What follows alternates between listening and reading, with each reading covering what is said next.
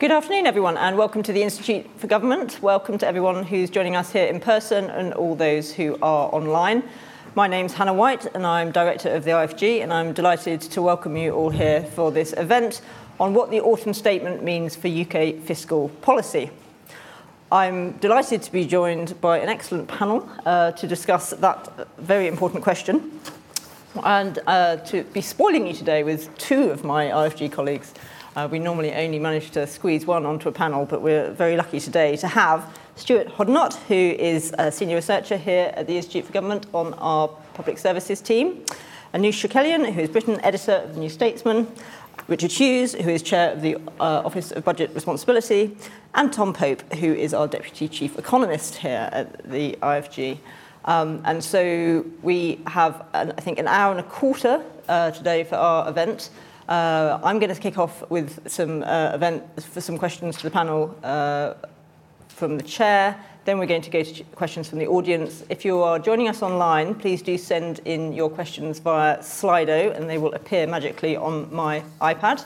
We will be live tweeting this event from IFG Events using the hashtag IFG Autumn Statement, or Xing, or whatever it is we do these days. And so please do start sending in your questions.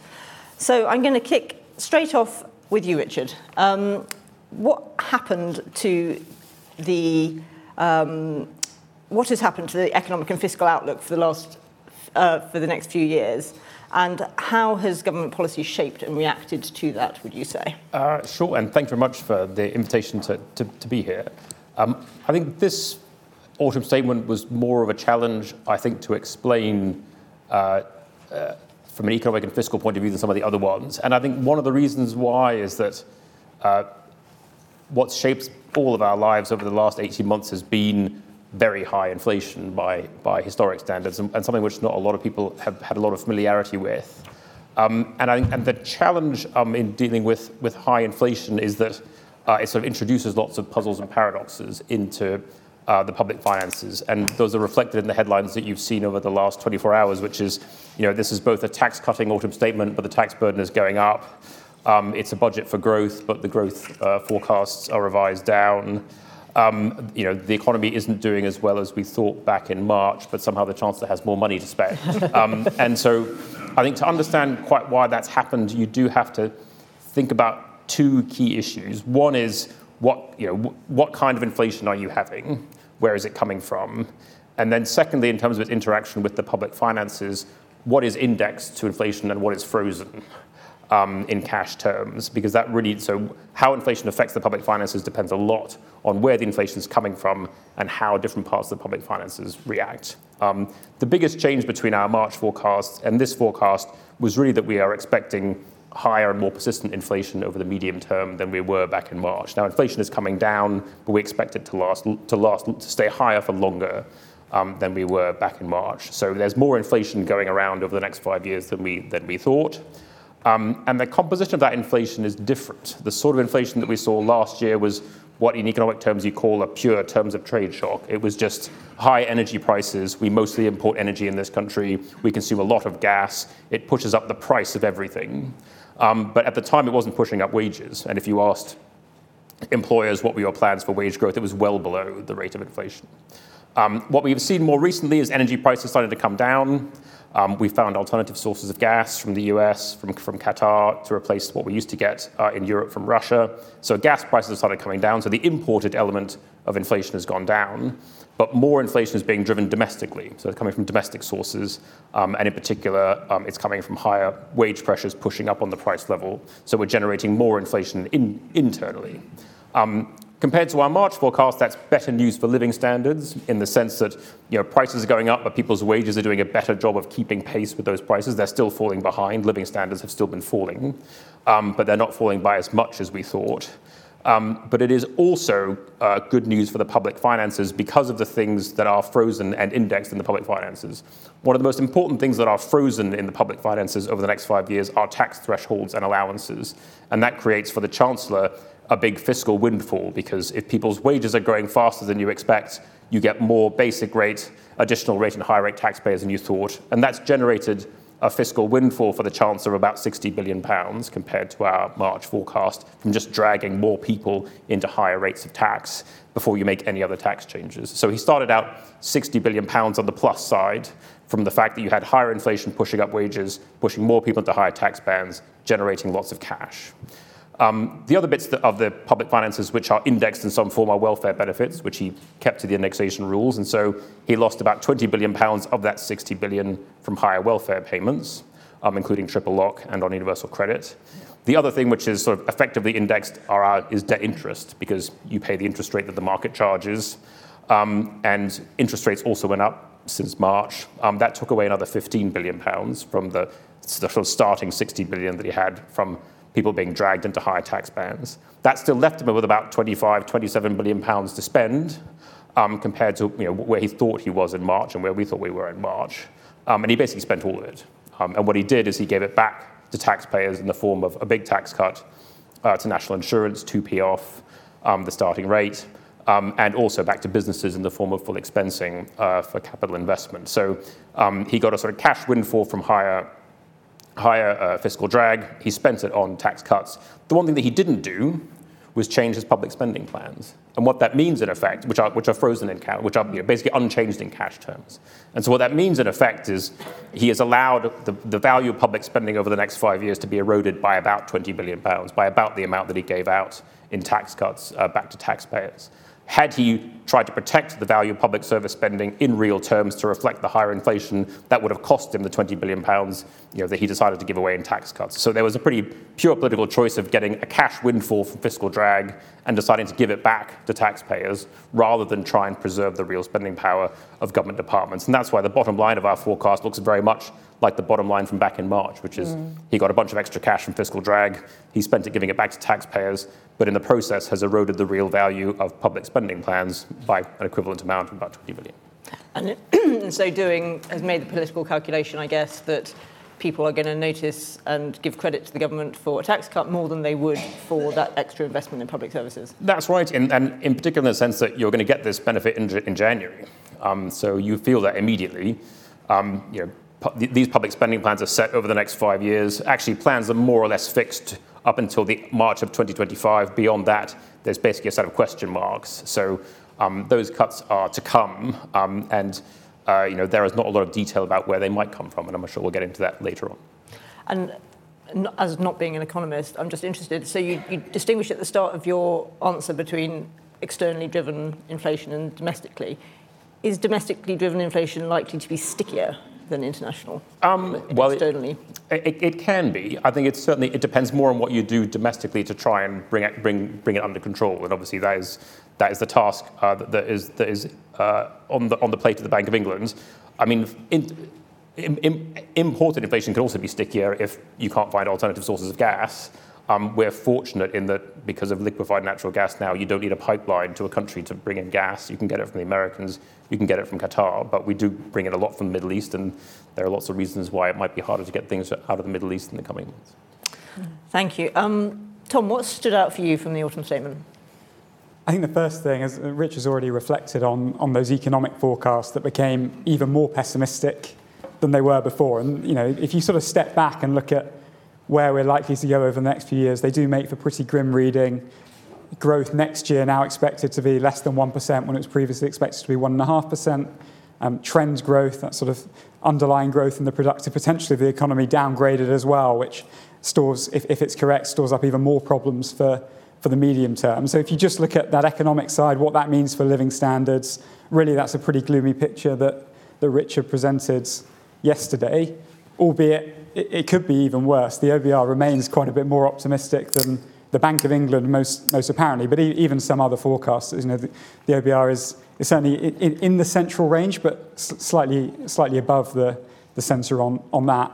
Grim forecast for everyone, that is, except for the Chancellor, who, as Richard managed to explain very well, somehow got a fiscal windfall despite worsening economic circumstances. I do think, as Richard set out, the Chancellor spent all of his fiscal windfall that he got this year. And that really is not a sensible or responsible way to be making fiscal policy. Economic forecasts always, but particularly at the moment, are so uncertain that they're moving around a lot from statement to statement, from November to March, from March to November. And if you look at what the Chancellor did, for example, last November, when the forecast got worse, he accepted borrowing more. Yet this time the forecast got better and he decided to spend all of that windfall. And that's a surefire way to end up with debt rising over time if you always spend your good news and swallow your bad news. That's made even worse by the particular uncertainty that we have at the moment, that we're going to have another forecast in 4 months' time in March that could easily go back the other way. Mm-hmm. And £13 billion of headroom, which is what the Chancellor has against his fiscal rule, is really not very much. The other thing that really struck out to me, sort of as a result of a combination of the choices the Chancellor made, is that what these forecasts are doing is storing up huge problems for whoever inherits this fiscal situation beyond the next election, whoever wins it. The tax cuts were only affordable because of further squeezes on public spending plans that we already have said were implausible beforehand, and Stuart, no doubt, will talk more about that. And in that sense, both parties are likely to want to commit to debt being on course to fall as a share of GDP in the fifth year of the forecast, which is the current fiscal rule, already a pretty loose fiscal rule, by the way. And that means these spending plans are almost a bind that are going to be quite difficult to get out of. But if you look seriously at the challenges facing public services, there's no real way to think that those are deliverable plans. And that ultimately means there's a lot of illusion going on in these plans.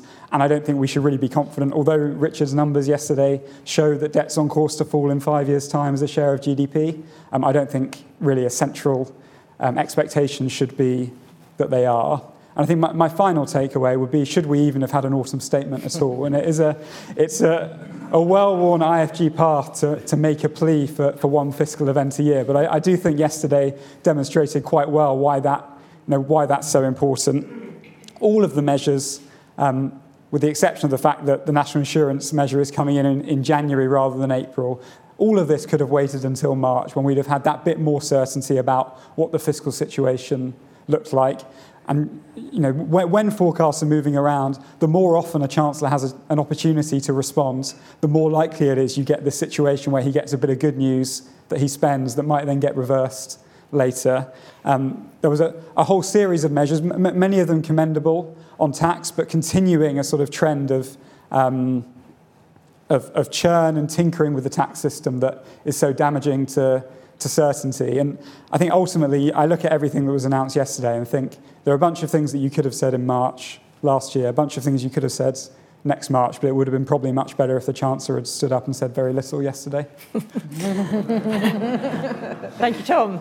So, would have been better if he hadn't said it. And the other quote I took from what Tom was saying is a lot of illusion. Anoosh, what do you think the public will make of what was said yesterday? Well, yeah, I've been thinking about this a lot, and actually I had a little personal panel of the public and people who are sort of at the sharp end of the cost of living crisis in all sorts of different situations. I asked them to watch the autumn statement and then give their responses to me when I was covering it afterwards.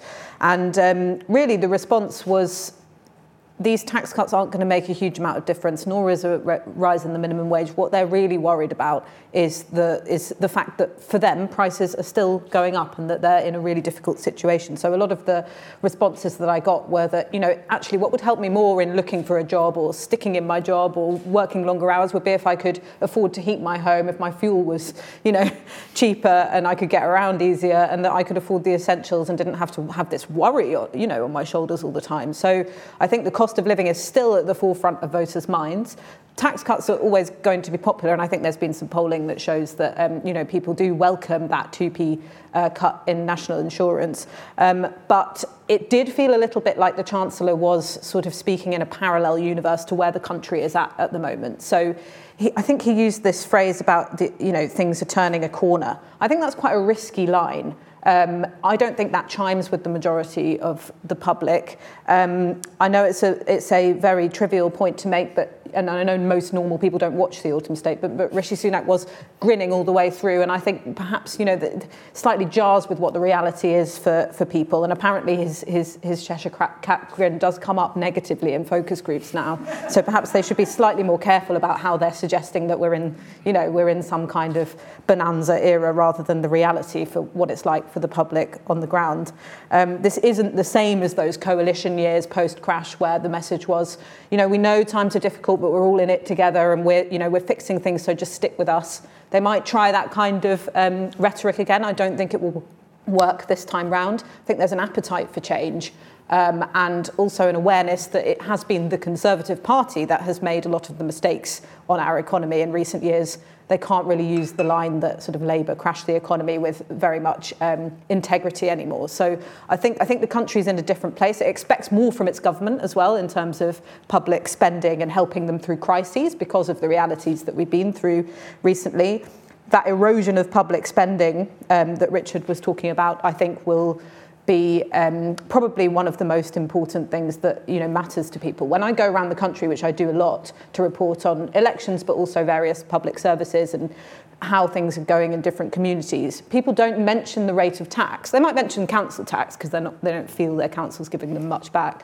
They do mention the state of public services, the NHS in particular, and whether or not it's realistic that you're going to be able to cut them by another 19 billion is another question. But if people, get the message that they're not being funded properly, then that will be very unpopular. Thanks.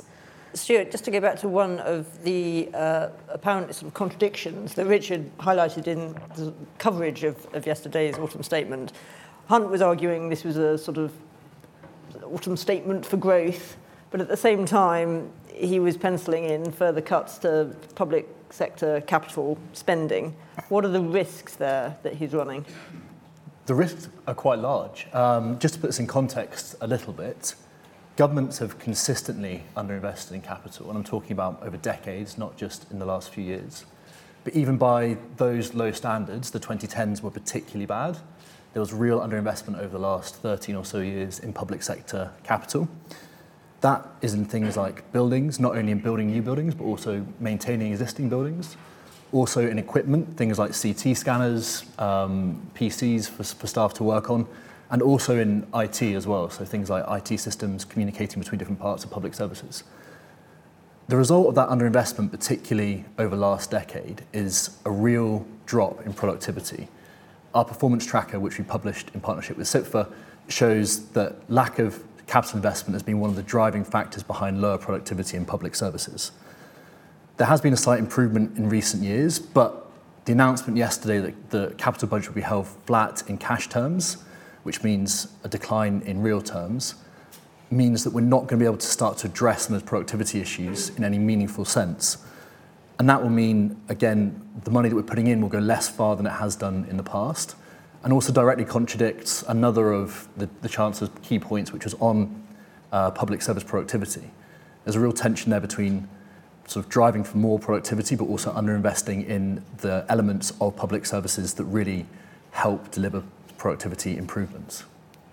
And he did extend this policy of full expensing for private sector capital spending, and we think that's likely to be positive. That's something that the private sector was looking for. Yeah. Yeah. That's actually something I don't know much about.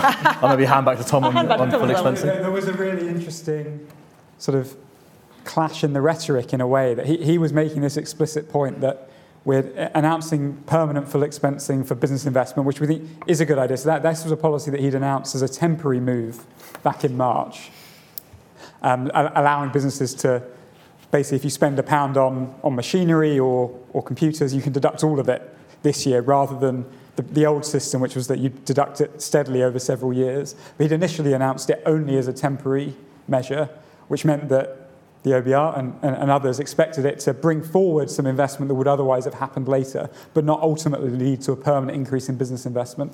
And the Chancellor said, we're doing this because businesses are going to invest more and that's going to boost productivity. At the same time, he's saying he wants to boost public sector productivity with quite dramatically falling capital spending in real terms. And now that inflation's higher, holding capital spending fixed in cash terms is an even bigger cut in real terms, but no adjustment was made for that. So another contradiction. Richard, you factored into your forecast a positive boost to growth and employment from some of the measures that the government put forward like that. That's obviously something the Chancellor was keen to see and talked about a lot in his speech. How do you, as an independent forecaster, avoid getting drawn into the sort of politics of those sorts of measures and how they're projected? So mainly by only costing what we're asked to cost. We don't propose policies to government or to the Chancellor. So when he gives us things, we cost both their fiscal cost and then where we think they have a chance of having a significant and durable impact on the economy in the long run, we also take account of their long-run economic effects. So their effect on what you'd call the supply side of the economy, the kind of drivers of growth. And in this autumn statement, both the full expensing measure, we think by basically lowering the long-run cost of capital, it will boost investment by about £14 billion over the 5 years of our forecast. That's about £3 billion a year, about a bit more than 1% in terms of the flow of investment. And over time, that builds up into a bigger capital stock and supports a bit more growth.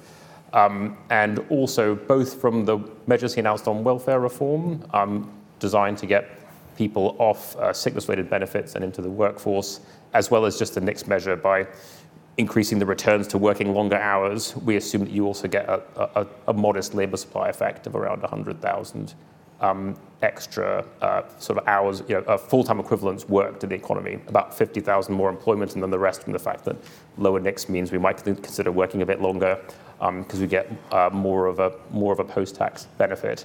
Again, that's a sort of modest amount of boost to the potential of the economy because the workforce is 34 million people. So an extra 100,000 FTEs is nothing to sniff at, but it's not. It doesn't really move the dial on the rate of growth, but it does help. The level of output by the end of our forecast. And taken together, the full expensing measure plus the boost that you get to the labour force adds about 0.3 to the level of output by the end of our forecast. So not nothing. And worth having, but it's not a growth transformation. And did you adjust growth downwards, just coming back to Tom's point, to reflect the lower planned public sector investment? We do in the long run. So in our long run forecast, we would. I think the thing to bear in mind about public investment is a lot of public investment has very long lead times. So if you think about how long it is taking to build HS2, or how long it took to build Crossrail, the growth impact you get from those kind of investments can be decades away. And so we do take account in our long-run projections of what the steady-state level of public investment is. Within a 5-year period, to be honest, if the government spends a bit more in public investment, you have a bigger stimulus to the demand side of the economy than you do to the supply side of the economy because you just got more construction activity. Mm-hmm. You don't get the growth benefit of that construction until the project's finished and actually supporting more people moving around the country, mm-hmm. More people getting, more students getting taught in schools, those sorts of things. Okay. Tom, Hunt was trying to sort of, I think, paint a picture about the UK economy having turned a corner. Do you think that's likely to be something which is reflected in how the public feel? So he was sort of building that, wasn't he, on the fact that he's reached his inflation target, which is not the Bank of England's inflation target, and that inflation has now fallen. But I think if you look at the forecast and what's likely to happen over the next couple of years, this is not a sort of 2014, 2015 period when actually growth did start to increase quite quickly. What's anticipated is pretty sluggish growth in both incomes and the economy overall in the next few years. And I think on the back of the fact that we've had really big falls in living standards the last couple of years, and I think, people's reference point probably is not just this year to next year, it's where they were a couple of years ago, and it's going to take quite a while for that to sort of have fully recovered, and it's going to be, I think, between 2019-20 and 2024-25 is meant to be the worst 5-year period ever for living standards. So in that sense, you're unlikely to see the corner turns, I'd have thought, and in many ways less so now than in the March forecast when there was expected to be worse growth this year but a bigger rebound next year. We're no longer expecting to see that 2024 rebound.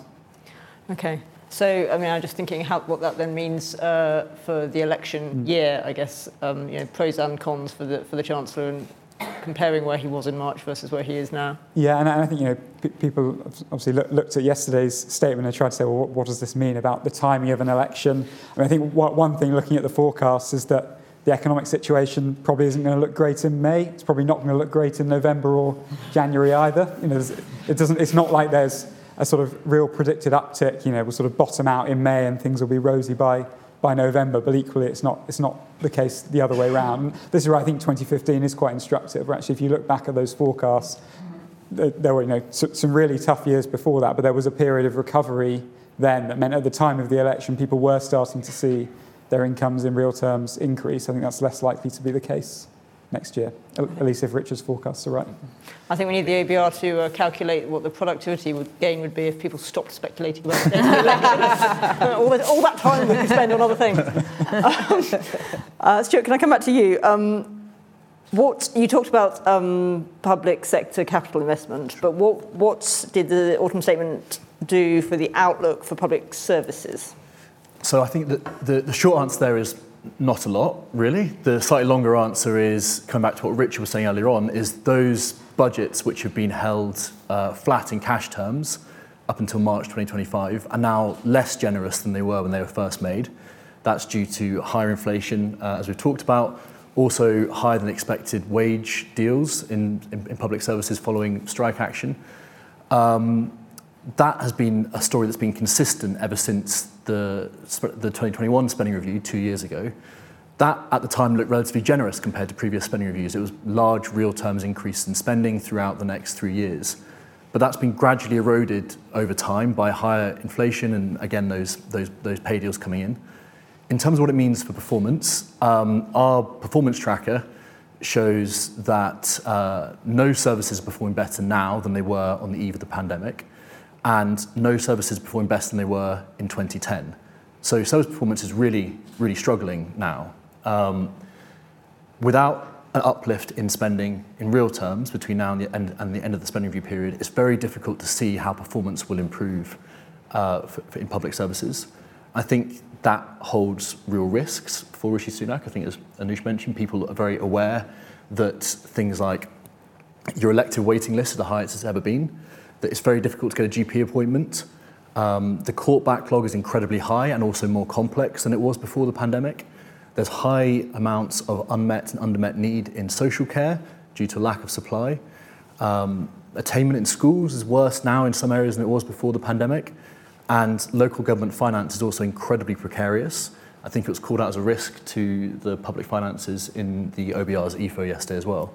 So all those things are really quite poor and quite visible to a lot of people in the public. And I think that that's a real risk to government going into the next election.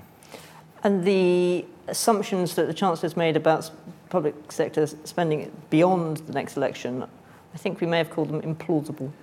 Yes, I think, to use my boss, I'm going to use Nick's words because it takes the blame off me. He said that the Chancellor is abdicating responsibility for public services beyond the end of this spending review period. So yeah, Hunt yesterday confirmed that Ardell day-to-day spending will increase by just under 1% per year in real terms for the 3 years after March 2025. That is incredibly damaging to public service performance. It will likely mean further deteriorations in service performance beyond that period.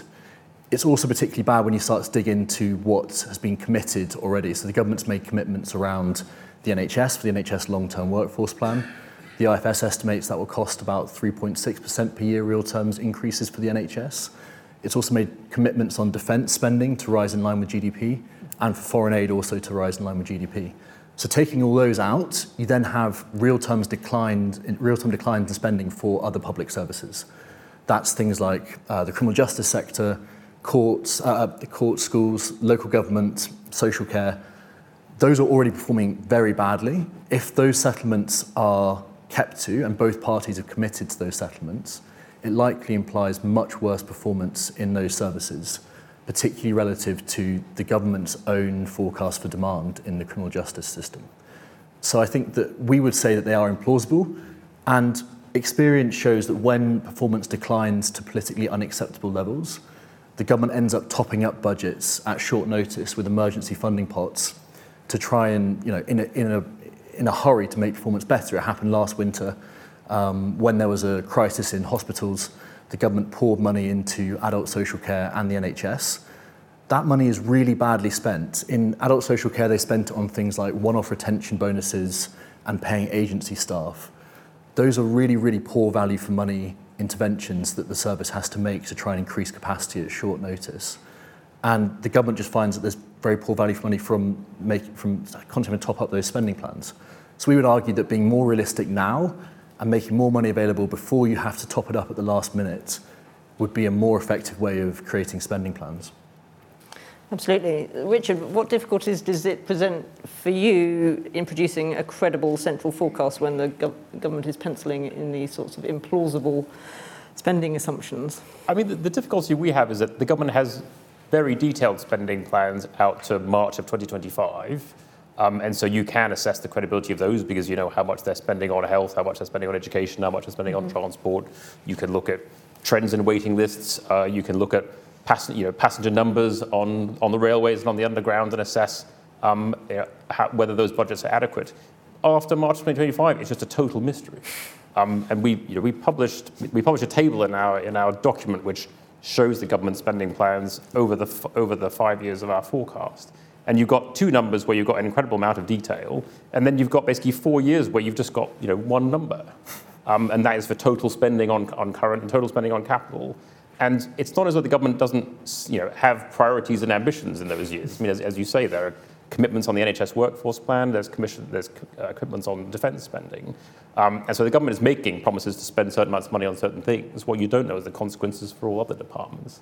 And we are unusual as a country in that we set out medium-term plans for tax in very great detail, but we set out very little in terms of plans for public spending. In other countries, you do know what they're going to be spending on the health service for the next 5 years, what they're going to be spending on education for the next 5 years, and those departments can actually plan on that basis. We have this kind of problem that because when the government does spending views is dictated by the political timetable, not by the requirements of people trying to manage the services, you have this kind of planning blight where at some point you come to the end of a spending review period and there's just a mystery after that. And it means it's harder to plan big infrastructure projects, harder to plan public services, which you know are going to need to be around in 5 years' time without that kind of certainty. And it makes it harder to forecast how much they're going to spend because you don't know what they're going to spend on. So we've now got contradictions, illusions and mysteries. So would the ABR be able to do a better job if we changed the way we approach that and were more in line with what other countries do in terms of pushing ahead? It would certainly be, it would be more transparent what choices the government is making to deliver these spending plans. Because it is the case that we have cut spending in real terms and as a share of GDP in this country before. George Osborne did it in 2010. And you understood how he did it because he set out a spending review and said, this is where spending is falling. We're going to cut spending on working age benefits. We're going to protect these departments. These other departments are going to see real cuts. This government hasn't done that because it doesn't want to. It could do it any time if it wanted to. It's just chosen not to do it because it's not at a convenient time. It might not look very pretty.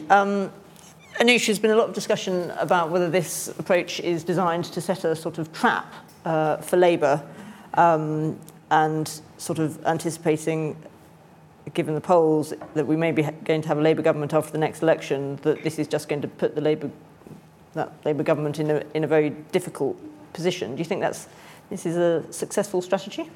Well, I mean, I'm a little bit sceptical about this idea that this autumn statement sets a trap for Labour because I think they face exactly the same dilemma as they did on Tuesday, which is they're going to have to raise taxes or raise borrowing in order to fund their public services properly because, as Stuart very well laid out, a lot of them are on the verge of falling over and, a Labour government doesn't want to be a one-term government, so they're going to have to put some more money into those services. So I think it's the same dilemma that they faced before Jeremy Hunt stood up yesterday, but that doesn't mean that it's not a dilemma.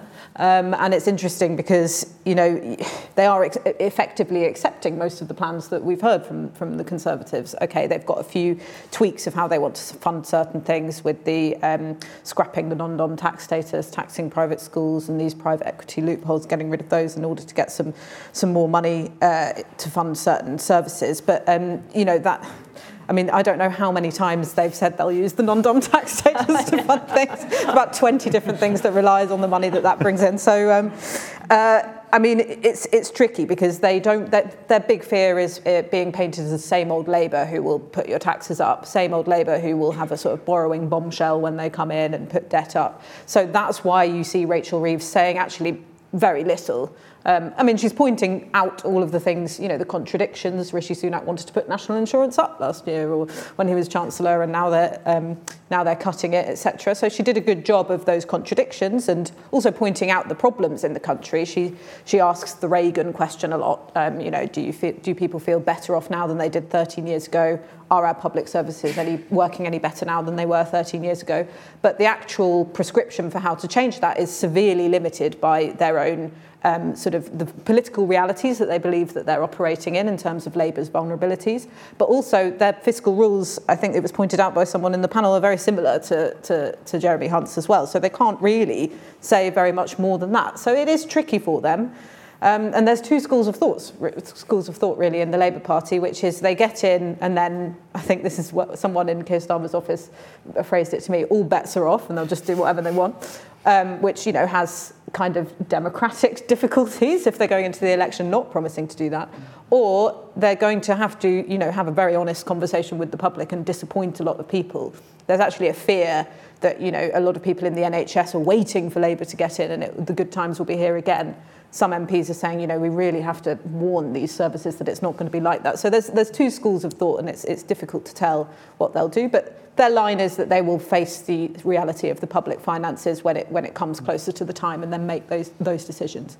And they, of course, have their specific commitment on additional spending for net zero in capital spending. Yeah. And so I think that the sense in which one trap is being set is that in spending all of the headroom that Jeremy Hunt has, he's making sure that Rachel Reeves doesn't have some headroom that she can spend on various commitments. But I agree with Anoosh. I think Labour are being very careful to say we agree with these tax cuts that were announced, and therefore, and as you say, we've got the same fiscal rule, and therefore implicitly they're saying these public spending plans are the ones that we're going to stick to. I don't think whoever wins the next election is going to stick to those spending plans. So the real sort of democratic deficit is going to be that we'll have manifestos that are based, that this will be the baseline, or whatever is the updates in March will be the baseline on which all of those manifesto policies are added onto. But it's not a realistic baseline, so we won't be having that realistic conversation about what the next government actually needs to do. And exactly. we will keep talking about what Performance Tracker says about different public services and the fact that politicians need to have that honest conversation. But politically, it's not one that they think it's worth having before the election, at least. Yeah. And, I mean, to put yourself in, Anoosh, in Rachel Reeves' shoes, I mean, she can't really, I mean, obviously, I'm sure she wants to see a Labour government, but she can't be relishing the prospect of coming into this situation. There's only so long that she can sort of say, well, this is the terrible sort of fiscal situation we've been gifted by the last lot before, as you say. Then there's a question about, can Labour win a second term if, there's nothing, they've got no space to do anything in terms of investing in public services and so on. Yeah, I mean, it will be a difficult inheritance and probably quite tough for them to turn things around in order to sort of secure that second term. But I do think they are relishing it. I think they're really fed up with being in opposition. They are ruthlessly focused on winning. This is why, this is why they've tied themselves into a knot over the Gaza ceasefire question, why, they're saying that they would continue with the two-child cap on benefits. They're doing all of these things that actually sort of chip away at Labour's soul, or at least some aspects of the Labour Party, because they just so badly want to win. So I think, yes, they know it will be a difficult inheritance, but I think there is some hope within the party as well that simply the fact of these new faces doing things differently and sort of having more respect for our institutions and things might have this warm glow effect on the markets. I think it's wishful thinking, but I think there is some thought going on like that as well. And one last question for Tom, and then I'm going to come to questions from the floor, so do be ready to ask your questions. Tom, we've heard quite a lot from the government about this idea of boosting public sector productivity. What potential do you think there is there? I mean, public sector, it would be great. Jeremy Hunt said we want public sector productivity to grow at 0.5% a year. It would be great if you could just say it and that happens. The truth is that public sector productivity is very complicated, if you look at the headline numbers from the ONS, actually it looks like on the headline numbers that productivity improved quite a lot in the 2010 to 2019 period. But actually, lots of the problems you're seeing in the productivity of services now are really the delayed effects of decisions made then, whether that be on holding down pay, which has led now to problems with retention, whether that be to problems around capital budgets that Stuart mentioned as well. And I think absolutely that there will be things that, with sustainable investment, with the right investment choices and good management practices and so on, there will be measures you can take that over time will boost public sector productivity. I think there's a real risk that what should be an attempt to improve public sector productivity sustainably becomes a sort of short-term efficiency drive that gets rid of all the managers, cuts the capital budgets and puts it all into day-to-day spending, that maybe makes things look better today, but make things look worse in the future. And so I think it's really important the government looking at public sector productivity is looking for those sustainable long-term policies rather than a quick fix. And just to pick up on that point you make about sort of cutting managers, there's one of the conclusions of a piece of work we did with the Health Foundation and Public First, looking at the NHS and NHS productivity, that found that actually one of the problems is the NHS is chronically undermanaged.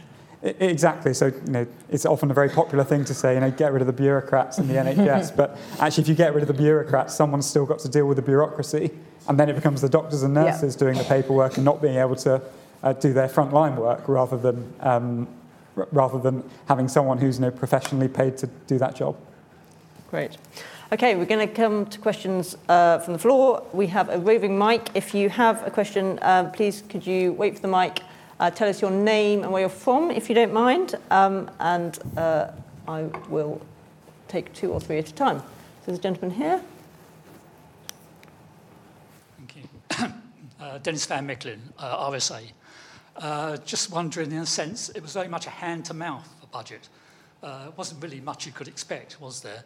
But I noticed you've steered clear of one area. It was business, help for business. And there are some nods to the future there. He was doing things like Cambridge, Silicon Valley. What do you think about those sort of impetuses? He was putting a roadmap for the future in some ways, even though they might not be there in the future. Okay. Great. So, gentleman here. Hi, Graham Hunter.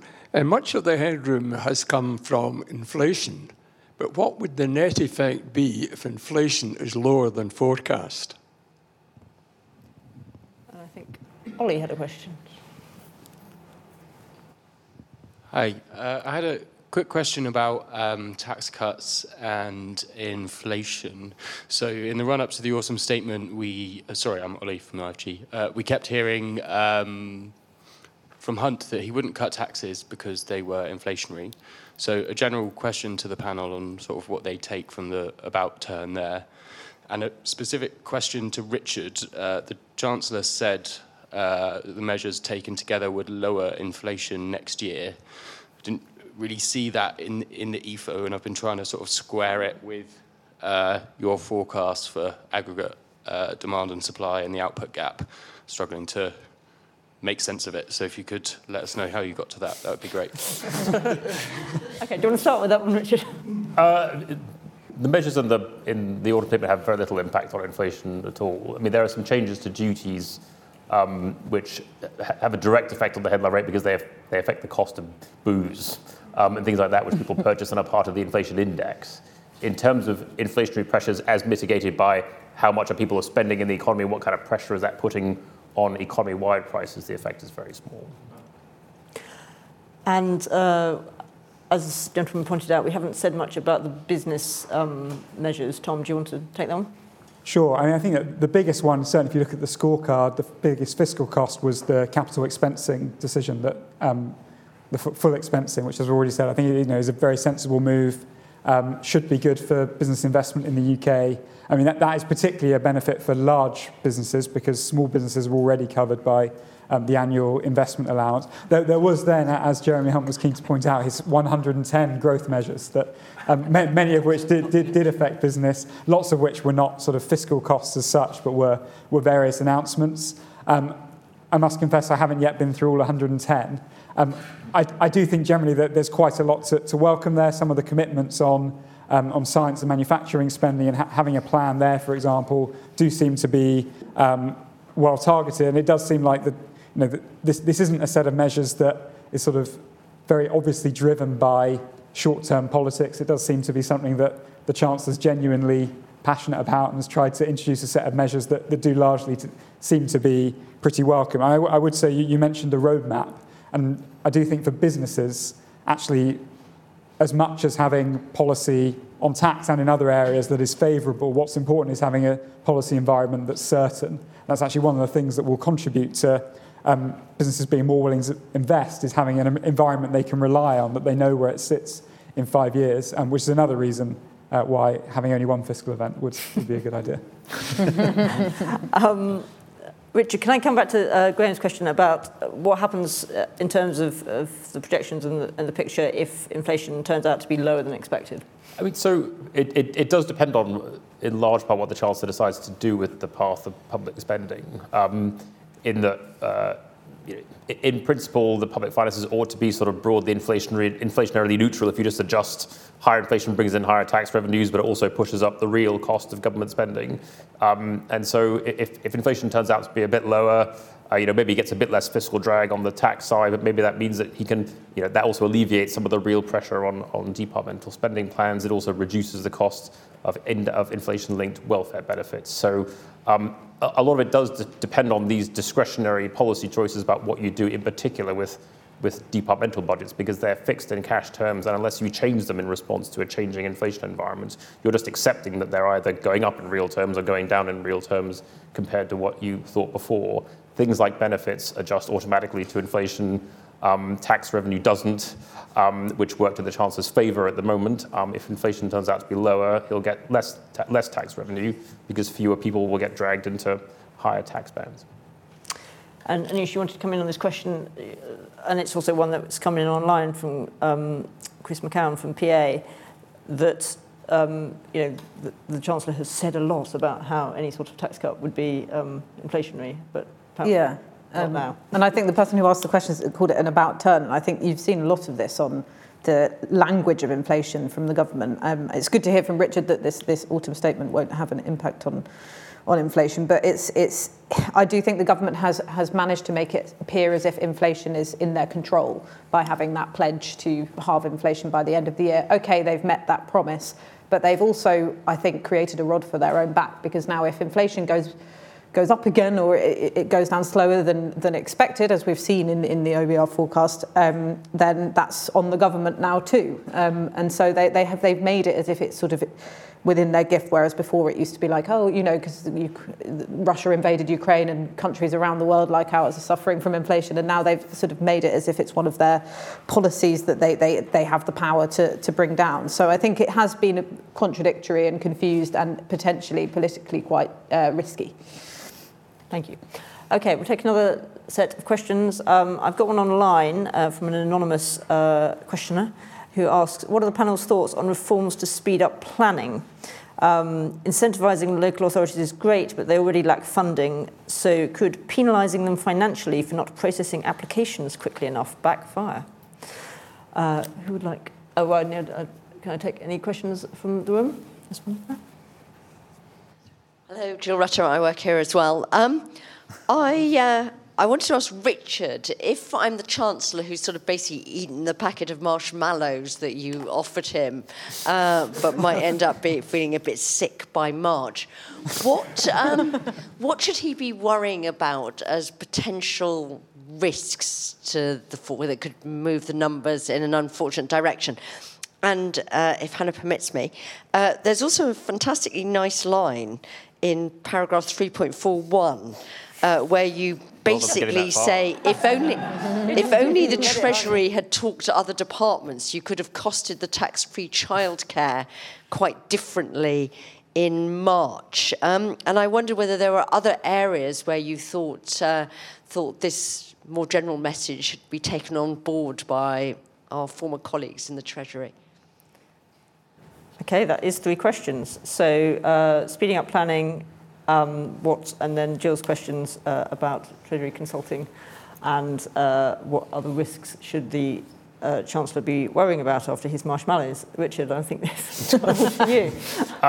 So on planning, I haven't got very much to say, other than we haven't reflected any planning changes in our economic forecasts. I mean, there would be things which would improve the environment for investment if and when they were to come to pass. A lot depends on the details. There have been lots of planning initiatives announced in the past which turn out to not make very many substantive changes to the planning regime in practice. In terms of the risks to the outlook, as Tom was saying, that the Chancellor set aside £13 billion worth of headroom against his debt falling target in this event. That sounds like a lot of money, but that's all you need is 0.1 percentage point difference in our growth forecast to wipe that out. So if growth turns out to grow by just 1.5 rather than 1.6 on average over the next 5 years, that's gone. If interest rates turn out to be a quarter percentage point higher, that is also gone. And you have to bear in mind they've gone from less than 1 to over 5% in the last 18 months.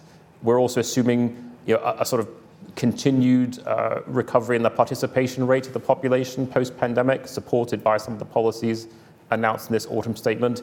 If instead the trends look more challenging and more and more people either stay out or drop out of the workforce due to long-term sickness and other factors, that drags down employment, and those people stop paying taxes and they start claiming benefits. So that is a particular issue fiscally. So any one of those three things heading in the wrong direction between now and March could very easily wipe out the sort of room for manoeuvre the Chancellor has between now and then. On the paragraph about consulting other departments, I think in general we are very much our counterpart is the Treasury for fiscal events. They demand a very high degree of confidentiality around policy measures for those events, and understandably in the case of tax, because there can be tax forestalling, and whatever you read in the headlines, they're not always the things that end up in the actual budget itself. So they demand a very high degree of confidentiality, and sometimes that extends to our ability to talk to other departments outside the Treasury. But we are generally in favour of being able to talk to the departments who are actually in charge of the policies when actually trying to understand their implications for both the economy and public finances. Anoosh, did you want to pick up on that planning question? Because obviously Labour has gone quite big in terms of the proposals on that front, and that must be, we deduce, therefore, something that they think is going to help on the growth side. Yeah, Labour has gone quite big on planning. I think Keir Starmer said he would just ignore people who didn't want developments in their areas. He really wants to be seen as a YIMBY rather than an IMBY, and they're making that a sort of central plank of their pitch to voters in the hope that it will sort of turbocharge growth, in their words. You've seen from the Conservative side, they've tried to introduce proper planning reform. It's been too difficult. So all you see is these kind of tinkering tweaks around the edges suggested in the autumn statement yesterday. So one permitted development thing to split, I think, houses into 2 flats if you want to, as long as you don't change the facade. And then this idea that, if councils can't speed up their planning application processes, then they will be penalised for it. I think on the latter, it's just really unrealistic, because planning departments and every other department in councils are chronically under-resourced. So unless you put more resource into local authorities, you're not going to get them to process things any quicker. Already you see shoddier buildings, so housing developments that have to be knocked down the moment they're built. I've just been reporting on brand new schools that have been having to be demolished because they just weren't built to standard. That's because you've got you don't have the same rigour in planning and building control departments in councils than you once did. And so really, if you start penalising councils for not processing those applications as quickly as the deadline instructs, then you're going to get basically worse building and less building. Yeah. Tom, did you want to come in on any of this? Yeah, I mean, on the planning point, completely agree with Anoosh, and our performance tracker looks at neighbourhood services and sort of spending in various areas, and planning is one of those areas that, because it's not a sort of statutory requirement from government, it has been cut massively. And so just saying you need to do things quicker is going to be really hard and given those forecasts for public spending in that unprotected bit includes, in theory, local government, at the same time as adult social care and pressures are taking up a growing share of the budget. Planning is one of those areas that has been cut. I think the government's right to recognised that slow planning is a problem, and there are several reasons why infrastructure has tended to be more expensive to be built in the UK than elsewhere, and the planning system and how slow that is no doubt part of it. The Chancellor was trying to sell this as a bit of a sort of carrot and stick, that if you can do it in time, we'll pay for it. I think the problem is how can councils actually set up the infrastructure and the workforce to be able to process those quickly enough, given the upfront spending that would require. And just on the budget secrecy point that Jill was getting at, it would clearly be more helpful if the Chancellor were willing to tell other departments at least as much about his budget plans as he does to newspapers. And it's not only a problem that we see a similar problem at budget measures. That happens quite a lot. We saw the same problem at the conference as well with the Network North speech. That document was kept so close that there were several sort of embarrassing errors thrown up in it. Pre-announcing things that had already actually happened. Announcing things they didn't actually want to announce. And again, that was a result of not looping in the Department for Transport. It's really not sensible to try to be making these announcements in such a secret way that you end up getting the detail wrong. It strikes me there were so many possible policies pre-announced and leaked and discussed ahead of this autumn statement. You could have just thrown in a few of the other things you were going to do, and people would have assumed that those were just kites that you were flying. I've gotten a question online, just which ties in with what you were saying there, Tom, about local authorities. Picks up on what it says. This is another anonymous question that says the OBR's report says local authorities have drawn down on reserves for the first time for some years, and will draw down 1.5 billion this year and 0.8 billion next year. What does this mean for the financial sustainability of councils? That might be one that you want to pick up on in a minute, Stuart. Do I have any more questions from the floor? One over here.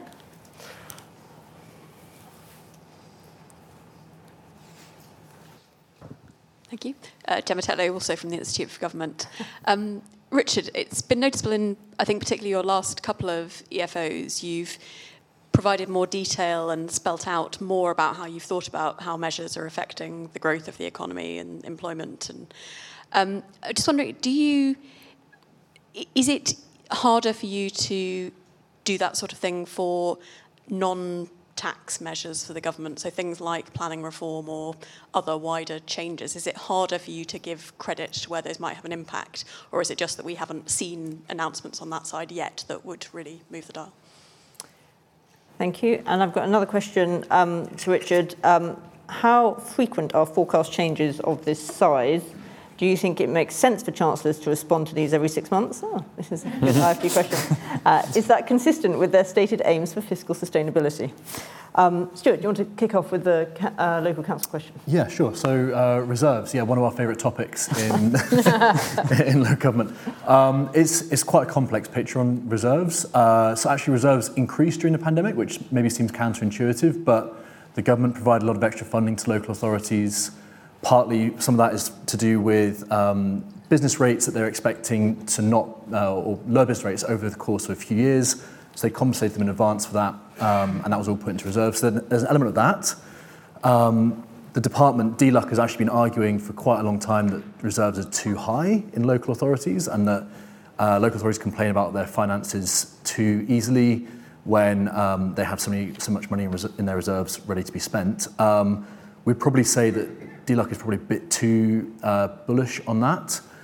I think that, in all honesty, the sort of the level of reserves is not the biggest risk to local authority financial sustainability. I think drawing down reserves is a symptom of a wider problem, and that wider problem is, as Tom mentioned previously, increasing demand for both adult and children's social care, but also increasing pressure on other statutory duties like homelessness services, and also SEND, special educational needs and disability services. And also, finally, some authorities are struggling to house asylum seekers as well. So you've had a real increase in these pressures on their statutory duties, at the same time as providing those services becoming more expensive due to inflation, and obviously the longer-term trend of declining grant funding from central government. So the drawing down on reserves is more a symptom of struggling to deal with those systemic pressures than it really is about, that they are relying on those reserves now to fund all their activity. And it's worth saying, obviously, that reserves are a one-off pot of money that can only be used once, and a lot of these liabilities are ongoing and require longer-term funding arrangements than just a couple of billion here or there from reserves. Yeah, and just on the financial sustainability of councils in general, I mean, we can already see that, there's so many councils. I know they can't go bankrupt, but they're effectively going bankrupt around the country already. That's something that we've been looking at quite closely at the New Statesman. We have a tracker, actually, of how many have had to file those notices. And it just has such a big impact on people's relationship with their neighbourhood and their day-to-day life. So that's another sort of impact on the public from if they're not going to truly put more money back into local authorities, then it can cause all sorts of problems. I was in Thurrock, where basically a lot of the money was gambled away on solar panels on the other side of the country that they didn't get a return on the investment. Council tax has gone up 10% there. It's going to go up 10% again next year, or at least that's what's predicted. And they're not getting their bins taken out. They're having their only art space in the town centre closed. It's really sad. The impact of it is really sad. I've also been in Hastings, where they're spending half their budget on temporary accommodation for people who have become homeless, which means the council's probably going to fall over by February and have to declare bankruptcy. And you can see the impact on the town. It's something that Labour really will have to consider what it's going to do about it if it does get into government, because they're not going to stop. They're not going to stop filing these bankruptcy notices. Thanks. Richard, do you want to take the other two questions? On Gemma's question it is about how we reflect economic impacts of policies. We have tried in recent forecasts to be more transparent about how we take account of the economic effects of policies the government introduces. They've always been implicit in our economic forecasts, but I think because this has become a big part of the debate, and also because sort of data and methods have improved, it's allowed us to be more transparent about the impact that measures have on work incentives, on incentives to invest. And we do try and show that much more explicitly in our forecast. What it shows is that in practice, these effects are quite small. The next cut gives the average person 343 extra pounds per year. What effect that has on work incentives is pretty marginal. But it makes some amount of difference. It is easier to do it with tax and spending changes, partly because the models exist which allow you to do it, and the studies exist which actually analyze the behaviour empirically. It's also easier because both the timetable and the intensity of impact is very easy to model and estimate, because if you change the tax system, when it makes a difference. It's going to happen in January. It's going to be this amount of money, and what's going to go into people's pockets. If you're talking about regulatory reform or changes in the way in which public services deliver services, you're never entirely sure when it's going to get going, how serious people are about it, how hard they're going to stick at it.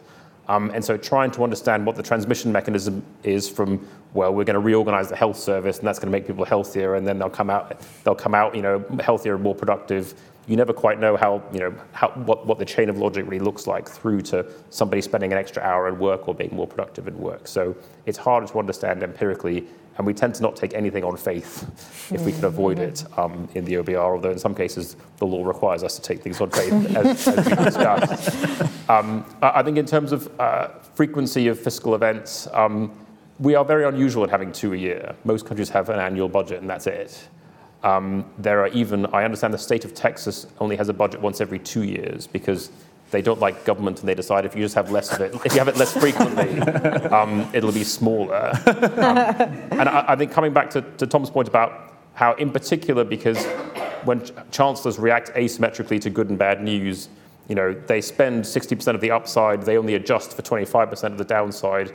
The more events you have for them to do that, basically you get more and more of a ratchet upwards to the debt level. And that's kind of how we've ended up with 100% debt to GDP ratio, because over time, chancellors spend good news, they don't adjust to bad news, and so debt tends to go up more often than it goes down. And that's been a phenomenon here, also in other countries, but I think we've got there faster because we do it twice a year. Right, I think further grist to the IFG's mill. Any further questions before I draw to a close? Okay, brilliant. I think I would like to ask you all to join me in thanking the panel for a really interesting discussion this afternoon.